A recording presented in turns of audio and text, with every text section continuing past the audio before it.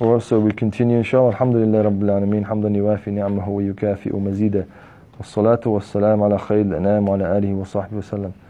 إننا ونتعلم والتعليم والتذكر والتذكير والنفع والانتفاع والإفادة والاستفادة والدعاء إلى الهدى والدلالة على الخير والحث والتمسك بكتاب الله وسنة رسول الله ابتغاء مرضات الله وقربه وثوابه سبحانه وتعالى. Praise our Lord Allah subhanahu wa ta'ala, the most high, the most glorious, the most magnificent, the most beneficent. And we ask our Lord most high and exalted to send copious and eternal blessings and salutations upon our beloved Prophet Sayyidina Muhammad sallallahu alayhi wa alihi wa sahbihi sallam. And we acknowledge the traditional owners of the land in which we teach and learn, and we pay our respects to the elders past and present. So alhamdulillah, so we'll just go through. So if you can't see a book, either sit next to someone who's got a book, or if two people have got a book, give it up to someone who hasn't got a book. Can everyone see one?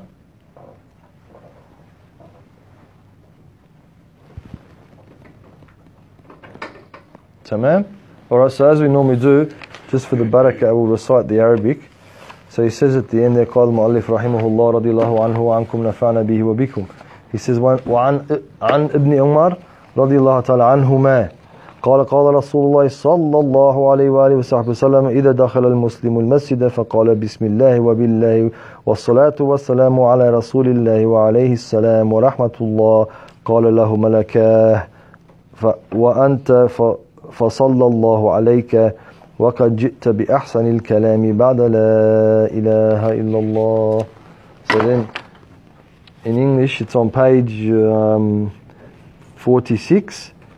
He says it was related by, can everyone say that in the PDF? What page is it? 40 on the PDF. So if you've got the PDF it's 40 and in the book it's 46, right in the middle. He says it was related by Ibn Umar radiyallahu ta'ala anhuma. So this is one of that the envoy of Allah sallallahu alayhi wa sallam said when a Muslim enters the mosque and says Bismillah wa billah wa salatu wa samu ala rasulillahi wa ala alihi wa alayhi salam wa rahmatullah, in the name of Allah, by the permission of Allah, and may prayers and peace be upon the envoy of Allah, and may the peace and mercy of Allah be upon him. The two angels, or his two angels, will say to him, may Allah also bless you. You have spoken the best speech after La ilaha illallah. So again, the Imam's teaching us, the Habib's teaching us about how to connect to Allah subhanahu wa ta'ala, and how to maximize the bonuses and the benefits that we have in terms of when we go to the house of Allah subhanahu wa ta'ala. And he says that this is by Ibn Umar, and the tradition is that when people like Ibn Umar, Ibn Abbas, Mas'ud, all these people, when their names are mentioned, that we say radiyallahu ta'ala anhuma. Huma in Arabic means two. So when we say Ibn Umar, we say radiyallahu anhuma, because it's him and his father Umar, Allahumma arda anhu. So Ibn Umar he narrates a lot of ahadith, and he was very, very strict in his application of the jurisprudence, and some of the Hanafi madhab is taken from what he says as well. He was very, very stringent in terms of his application. So he says that Allah, the Prophet of Allah, the envoy of Allah alayhi salatu wasalam, he said that when a person enters the masjid, this is there's about 4 or 5 different masnoon du'as for entering the masjid, because the Prophet ﷺ spent a lot of time entering the masjid. It's one of the things he did copiously. So that being the case, there's a lot of different du'as for that, and this is one specific one that we say Bismillah wa billah salatu wa salamu ala rasulillah wa alayhi salam wa rahmatullah. So whoever says that, the angels Raqib wa Atid, as we all know, we all got 2 angels, one on our shoulders, the Raqib, he writes all the good deeds on our right shoulder, and Atid, he's on our left shoulder, la samah Allah qaddar, Allah writes all the bad deeds. And they're still angels, they're still with us all the time. So they say to the person, they say, may Allah also bless you, you have spoken the best speech after La ilaha illallah. Because the best ahsanul kalam, the best of all speech, is to say La ilaha illallah, and then secondarily to make salawat. And some scholars say that even salawat, if a person says Allahumma salli ala Muhammad, it's also good speech, because if a person saying Allahumma ya Allah, Allahumma is a request from Allah, ya Allah, send your blessings and salutations upon Muhammad alayhi salatu wassalam. But it's agreed that it's the best of all words, and they also call it al-kalimit tayyiba, the most pure of words is La ilaha illallah. Alright, so then we go on, and he says, وَالنِّيَّةُ الثَّانِيَةُ يَنْوِي أَنْ يَحْصُلَ لَهُ بِفِعْلِهِ ذَلِكَ رَبَّهُ عَهْدًا فَيَكُونُ مِنْ أَهْلِ الْكِرَامِ وَالشَّفَاعَةَ عِنْدَ اللَّهِ سُبْحَانَهُ وَتَعَالَى. He says that the second intention is intend by these actions to make a pact with your Lord, so as to be among those who are ennobled by and granted intercession with Allah subhanahu wa ta'ala. So if we read a little bit more, the explanation will come there. It's taken from one of the verses of the Quran, and he says, كما قيل في معنى قوله لا يملكون الشفاعة إلا من اتخذ عند الرحمن عهدا قال الصلاة في الجامعة أو الصلاة في الجماعة عفوا. He says that it was said about the meaning of Allah subhanahu wa ta'ala's word. I think it's Surah Maryam. Yeah, Surah Maryam. He says, none shall have the power to intercede except the one who has made a covenant with the All-Merciful. And what is meant is the congregational prayer. So we'll keep reading before he explains it. He says, وَقَدْ رُوِيَ عَنْ every time it's Abi, it's got Ibn in this one.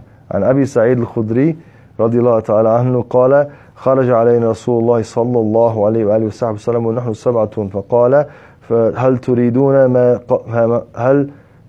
ما قال ربكم قلنا الله ورسوله أعلم قال فإن ربكم يقول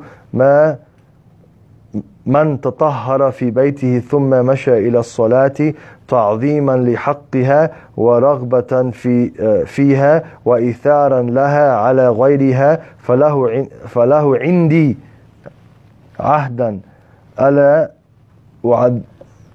ألا أعذبه أبدا.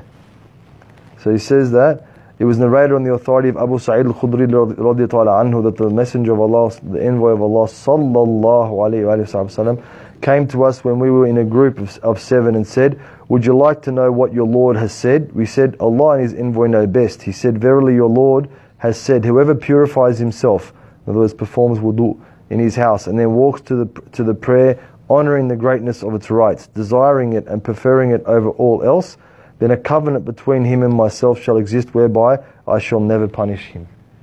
So the rewards, of course, because that's and the Shafi'iyya, the prayer in congregation, it's fard kifayah. That if the I can't remember which one of the Sahaba, when they went to Yemen after the Prophet ﷺ, Sayyidina Abu Bakr, he gave him the instructions. He said, if I go there, because there was a time of ridda, the time of apostasy, or ridda is not apostasy, it's renunciation of the deen. So people after the Prophet died, ﷺ, they started to lose it, and plus people had different intentions, the Imam wasn't strong, whatever, when they became Muslim at the time of the Prophet ﷺ, then they renounced their faith when A'udhu Billah Azza wa Jal. And so Sayyidina Abu Bakr, he said, that's it, everyone's got to get themselves straight. If they don't get themselves straight, it's the declaration of war between me and them. Even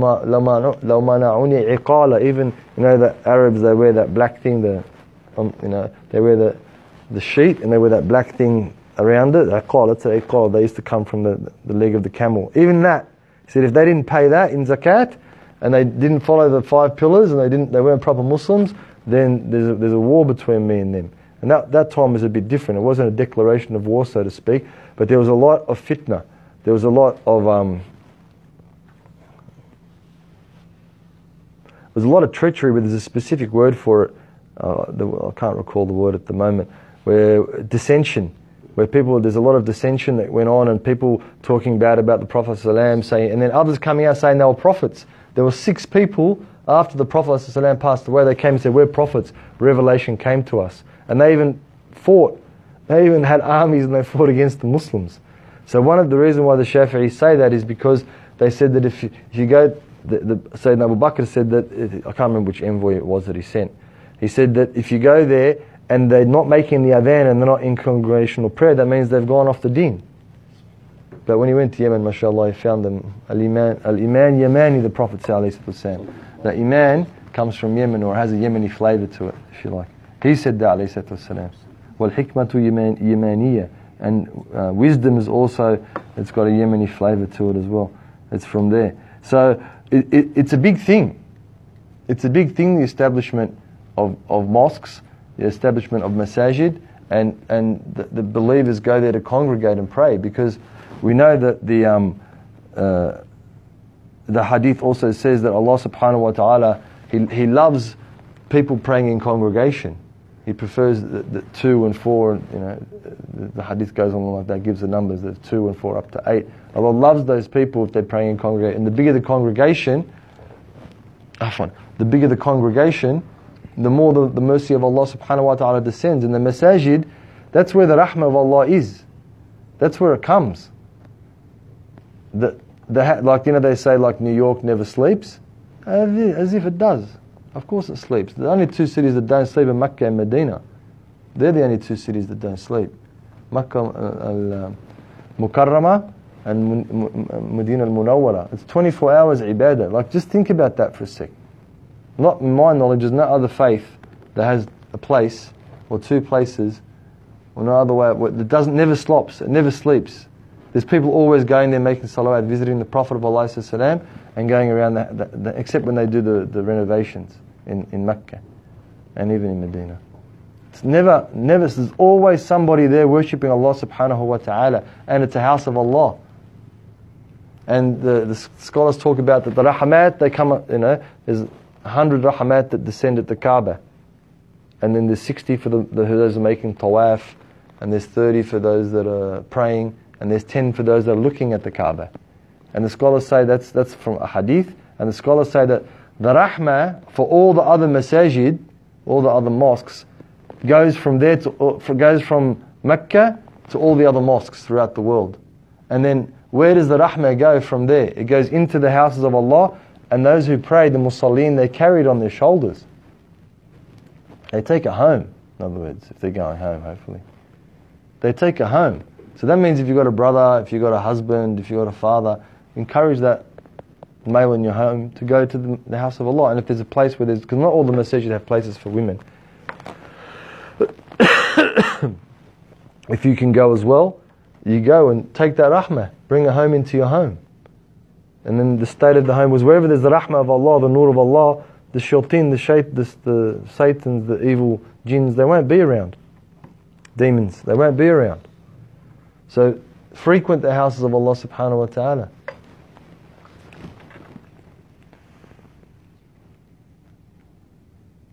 So there's a condition though. It says, and then walks to the prayer, honouring the greatness of its rights. In other words, honouring the greatness of, and this is one that we're not very good at in Australia, honouring the greatness of the rights of going to the house of Allah subhanahu wa ta'ala. Even before getting to the house, the haqq al-tariq, they say, the rights of the road. How many times have you been to the masjid and they go, car number, registration, blah, blah, blah, it's parked across someone else's driveway. Every time. And now Ramadan's coming up, and then there's Taraweeh every single night. Every single night without fail, every single night, there'll be, brother, park this white Corolla or whatever, go pick up your car, go move your car, because that's not honouring the greatness of its rights. A person can't go to the house of Allah subhanahu wa ta'ala, right, and make oppression to others. This doesn't work that way. Then the other one is, when a person goes, don't stink. I know it's like you BO, just keep it under control if you can, whoever goes there. Because how many times you've been to them? My brothers know, I don't need to tell them. Sisters think, no, the guy's just geeing us up. No, it happens all the time. You go there, the guy's socks are all stank, and you have to make sajda. You have to make sajda in the place where the bloke was standing, and it's all stank. It's nasty. You don't want to go there. You don't want to put your head on the ground. You don't want to spend time in sujood.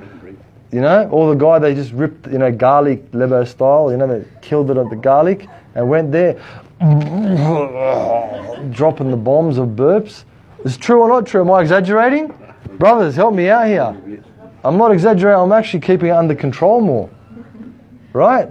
You go there, وَثِيَابَكَ فَطَهِّرْ. Allah SWT says it in the Quran, وَثِيَابَكَ فَطَهِّرْ. It says that going there, and I know we're all working on Friday. I know the brothers, they always, Habibi, just, you didn't come on the back of a camel from somewhere to come to the masjid.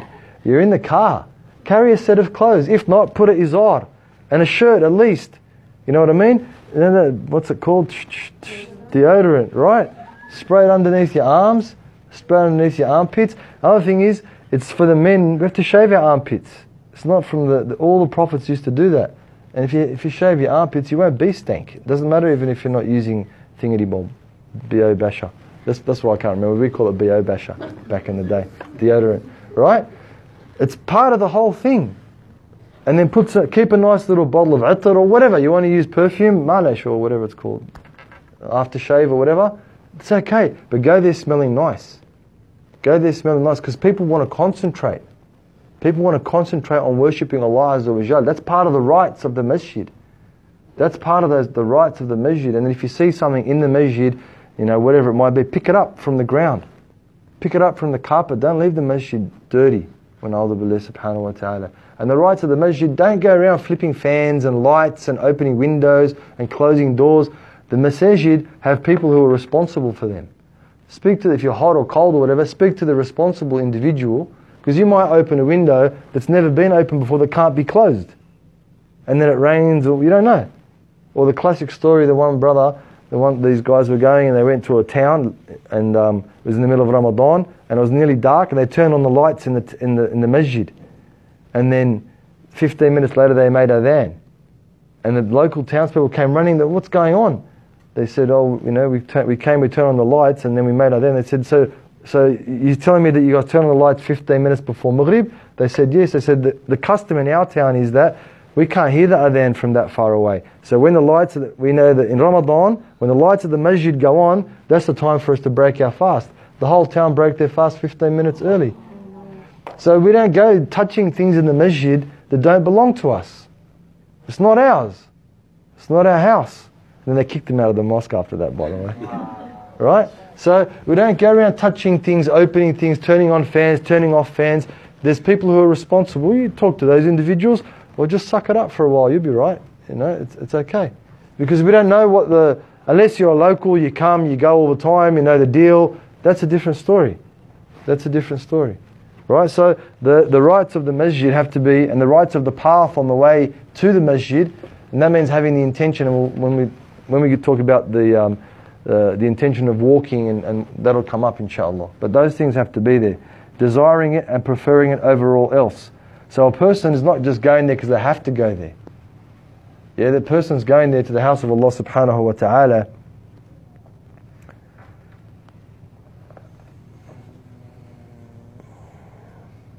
تعظيما لحقها ورغبة فيها وإثارا إليها.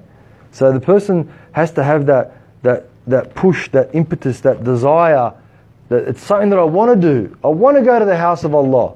Like you're a kid, remember when you were a kid? For you it's a lot easier than me to remember, but parents want to take you to visit those cousins, those relos, their relos. You didn't like to go. So you know, oh come on mum, do I have to go? Let's do this, let's go somewhere else, because maybe there wasn't kids there. Or the classic one, you know, the auntie always wants to kiss you, you know, she's got like a moustache and that, she wants to get you and kiss you, like, get away, you don't want to be kissed. Or whatever the story is. There's some reason why you don't want to go, right? But you go because your parents take you. Or if you're married, your wife wants to go, you don't want to go, your husband wants to go, you don't want to go. You go begrudgingly. That's not the type of going to the masjid that Allah subhanahu wa ta'ala seeks. It's that a person's going to meet Allah subhanahu wa ta'ala in his house. That's the type of... And then... وَإِثَارْ لَهَا, that a person's even ready, preferring it over all else. So that's probably good. It's al-ithar is to prefer someone else over yourself, even if you're in need. So that means that it's the case when we go to the house of Allah subhanahu wa ta'ala. In other words, like sacrificing from other things to go to the house of Allah. The boys are bad at this. The brothers in Ramadan, like now it's May Ramadan, they'll probably be state of origin on, and it starts at the time of Taraweeh and things. So you go on that day, on that Wednesday, hardly anyone in the masjid. I'm not making it up again. The brothers know. Every year it's like that when the Ramadan's in winter. Why? Because there's something more preferable. And you don't worry about the state of origin. Well, that's rugby league. In other words, state of origin is rugby league.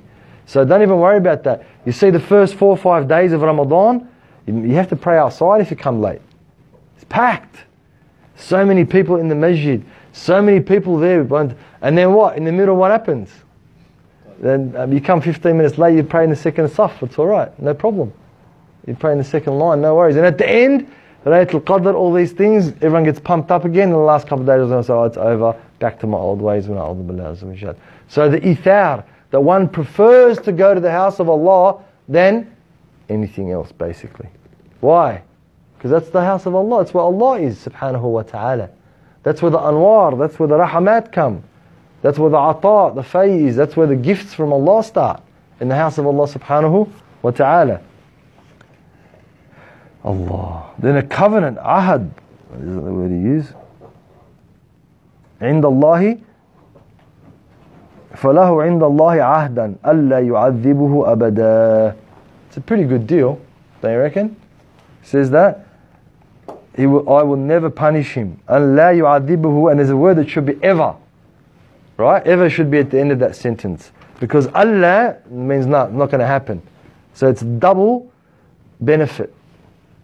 First is that the covenant between that individual and Allah, Allah, He won't punish him abadan, ever. That word's actually missing there. Which is it's a double guarantee. That He won't punish that individual ever. For what? Going to the house of Allah. Haven't you heard the story of the blind? I've heard it was a Sahabi, but I don't think it was. No, he wasn't blind. He put on his thawb, because on Fridays for men it's sunnah to wear white. So he put on his thawb, and then his clothes, and he's going to the masjid. On Fridays it's sunnah to go early. He was going early in the morning, and then the shaitan came and splashed him with mud and whatever. Astaghfirullah, no worries, this. He went back, changed his clothes, came again. He splashed him again because he doesn't want him to go. He splashed him again with mud, and then he went home, got changed again. Then this time the shaitan came with a donkey, and he says to the man, "No, I'll take you to the masjid. Jump on the back of the donkey, and I'll take you." And he took him, and then the man was asking the question, "What's going on?" He goes, "What happened was that I was trying to make you to the shaitan, not the shaitan, a shaitan, a demon." Then he goes, "I was trying to make you go back so you won't go to the masjid, but every time you'd say, oh, that's all right, alhamdulillah, make istighfar, and then you go back and still have that commitment to go to the house of Allah. So Allah forgave the sins of your hay, your little area, you're like what's the hay? Like neighborhood, and then he came again, and the same thing happened again, and he said, don't worry, got changed again, and then Allah forgave your whole village. And then the third time, I didn't want to do it, because if I do it and you keep going again, Allah will forgive the whole nation. So I bring the donkey and I bring you to the masjid. Off you go to the masjid." That's the way. Apparently, it's a true story. I don't know, right? That's the connection of the people to Allah Subhanahu wa Taala and to the house of Allah. That's the connection. They don't just give up. Yeah, they don't give up. They know that there's something there. They know there's something beneficial. And in this case, it's a ahad. It's a covenant. It's a promise, in other words, from Allah subhanahu wa ta'ala that a person will never be punished. For what? Going to the house of Allah. And particularly for the men in the 5 congregational prayers. Like Dhuhr and Asr, it's a bit hard depending on where you work and which area and what you're doing. But Fajr, not too many people, will miss out on Fajr. And certainly Isha, being at 9 o'clock, 8:30, whatever time the congregation prays in your area. So at least those two, the Fajr and Isha, brothers have to get into congregation with. And if not, the person's heart is connected to the masjid. I wish I went there. I want to go there. How come I can't go there? Ya Allah, make it easy for me to go there. Then that covenant exists. Is there any questions about that? Taddul. When you go to the masjid, let's say you're waiting for the prayer, do you need to be doing dua, or could you be doing things that are not related to religious stuff? All right, that's a good question. When a person has gone to the masjid and they're waiting for the prayer, the congregational prayer to begin, what should they be doing? Well, the entering and being in the masjid is a sanctified place. It's a sacred place. So it's some scholars say it's makruh, it's detested. Some say it's haram to do things that are worldly in the house of Allah subhanahu wa ta'ala. The rest of the world you can do it in. But talking about buying and selling and trading, and I'm going to come and I'm going to give you a quote and give me a discount, and how about I buy your car, how about you sell me your car, whatever, what kind of phone, talking about technology, talking about this. It should not be done in the masjid. Whether it's makruh or haram, it shouldn't be done one way or the other. And the person entering the house of Allah subhanahu wa ta'ala, it'll come up, but yeah, we should certainly be doing worshipping Allah and the things that Allah subhanahu wa ta'ala likes, even if it's tafakkur, even if it's just to contemplate. Sayyidina Abu Bakr, Imam Abu Hanifa, Allah anhu, because he's ma'ruf, he's known, he's famous, he's an imam and he's a scholar, and people want to come and ask him questions, but he used to go to the house of Allah and he used to get burdensome for him. It was too much, people coming, and he wanted to worship Allah. So he had a shawl, he used to put it on his head like that and sit in the masjid and worship Allah, because there's a different nur. When you pray, when a person prays, and the brothers will know, and the sisters who go to places where there's mosques where ladies can pray will know, it's different. Imagine how many millions and millions and millions and maybe tens of millions of rak'at have been prayed in a particular masjid. Imagine how many. Imagine how many dua, how many tears have been shed. And like in New Zealand, how much blood has even been shed depending on the circumstance.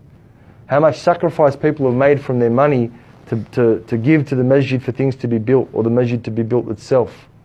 That's all got an effect. It's all got a light. It's all got a power. It's all got an energy. And when the congregation of that energy and that power and that light all focuses on one point, and you're getting into that point, you're getting into that beam of light, then of course your actions and your state and your words are going to be amplified and exemplified, because you're going with that spiritual energy that's been going there. So certainly a person should have certain things they do when they go to the house of Allah subhanahu wa ta'ala. Is that like the spiral pillar in Masjid Nabu? Yeah. Is that why they all like to sit and... Yeah, I can't remember the story, man. It's a long time since I've heard it, but there's some specific story about it. Similar to what you're saying, that like how does the people who have come before have done spiritual, have done ibadah there, and there's the barakah or the nur that's specific. And that's it. Anywhere, any of the messages, but particularly I'll have to recount the story. I can't remember, but yeah, that's definitely the case now. Another question is kind of related. Fadlu. I'm curious. So let's say you come in from the Quran and you come early to the masjid and you wait for the Jama'ah prayer, and let's say you try to fall asleep. I've heard that if you sit up straight and if you don't move side to side, it doesn't break your wudu. Oh, that's a question about wudu. So if a person has got wudu and they're sitting upright and there's no partition between their buttocks and the floor, like they're sitting flat on the floor, and they fall asleep, they don't lose their wudu. Yeah, whether it's in the mosque or anywhere else, that's all right. So, man, all right. So the houses of Allah subhanahu wa ta'ala, that's the places where you find Allah. And we've gone through what that is. So that's one of the intentions that we keep, to keep that covenant. To keep that covenant between us and Allah subhanahu wa ta'ala, that He will never punish us, ever, inshallah. So I think the next one's the third one. We'll just do the first bit here. وَالنِّيَّةُ الثَّالِثَةَ يَنْوِي الْإِزْدِيَادِ فِيمَا يَتَحَصَّرْ أَهْلُ الْجَنَّةِ عَلَيْهِ أو أهل الجنة عليه في الميعاد كما روي في الأثر أنه قيل لابن عباس رضي الله تعالى عنهما هل يتحسر أهل الجنة إذا دخلوها على شيء؟ قال لا يتحسرون إلا على غدو أو روحة أو روحة إلى المسجد ليت أنهم ازدادوا من ذلك لأنهم كسبوا دخول الجنة والنعيم المقيم. So he says, we'll just do this paragraph inshallah. Says in the third intention, intend to increase profusely in that which the people of the garden will grieve for on the promised day. It was narrated in al-athar, in an athar. Remember we spoke about athar? We said that it's not hadith, it's the sayings of and sometimes it can be, it says here it's the sayings of the companions, but it can also be the sayings of the Prophet of Allah, but there's no real sanad. There's no, the chain of transmission is not clear, or it's not very strong. He said, it was said to Ibn Abbas radiallahu ta'ala anhuma, his father's Al-Abbas, the uncle of the Prophet of Allah, the last person to make hijrah from Mecca to Medina, will the people of the garden have any regrets after entering it? He said, no, they will not, except in the action of walking to and from the mosque. They will wish they had fulfilled it more profusely after earning the entry to the gardens and everlasting bliss. So it's pretty straightforward there, right? Raha al Ghada. So that when we hear the Habib or Habib Umar in particular has a class called the Rawha. Rawha, it's after Asr. In other words, to go and come from the masjid. Raha al Ghada min al masjid. So, because that's what's a person involved in when they're going to the when your company sends you somewhere, right? What class do they let you fly in the plane? Business. And what are you doing for them when you go to the lounge? Everything you do, everything you eat, it's all paid for. The company will reimburse you, or it's tax deductible if it's your own company, because you're going there for the purpose to benefit the company financially. And it's not that much difference when it's the house. When you're walking to the masjid or driving to the masjid, depending on your circumstance, or riding your bike or catching public transport, you're in the way of Allah subhanahu wa ta'ala. And there's another hadith that says, Raha al ghada ila al-masjid khayru min ad-dunya wa ma fiha. To go and come from the masjid is better than the earth and everything it contains. So of course, the people of Jannah, and think about it, when you're somewhere with your friends and you're having a good time, and then you get a message, did your mum's message you or not? Tell me, that's a good one. Yeah, they do. And I'm like, yeah. All right. When your mum messages you, come now, how do you feel? Disappointed. What did you say? Scared. Oh, okay, let's hope not, but, you know. All right, your mum messages, says, come home, that's enough, whatever she's saying to you, or your dad, or whatever, you know. How do you feel? You feel like you're not happy anymore. You were happy doing what you were doing with whomever it was you were doing it with, and now you're not anymore. And so, imagine Jannah. Imagine Jannah, where you have no needs whatsoever. All it is just enjoying yourself the whole time. It's party on the whole time. There's no need to eat unless you want to eat. You don't get hungry. There's no need to sleep. Why would you want to if you don't need to? There's no need to drink, only if you want to drink. And you can drink alcohol. You can drink from the milk. You can drink from the honey.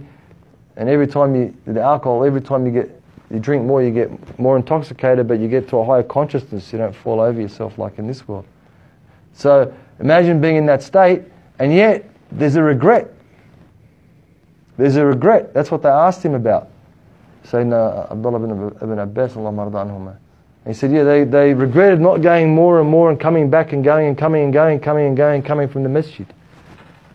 Going and coming it's the best. Because why? You're fi sabilillah. That person who's going and coming, they're in the way of Allah subhanahu wa ta'ala, going to the house, the fikana fillah, the protection of Allah subhanahu wa ta'ala. So we'll stop there inshallah, and then we'll continue next week. So like I said, every time we just do a bit of revision, and the same people are always answering. So next week I'm going to start picking on people to answer, not picking on them, just picking on them to answer.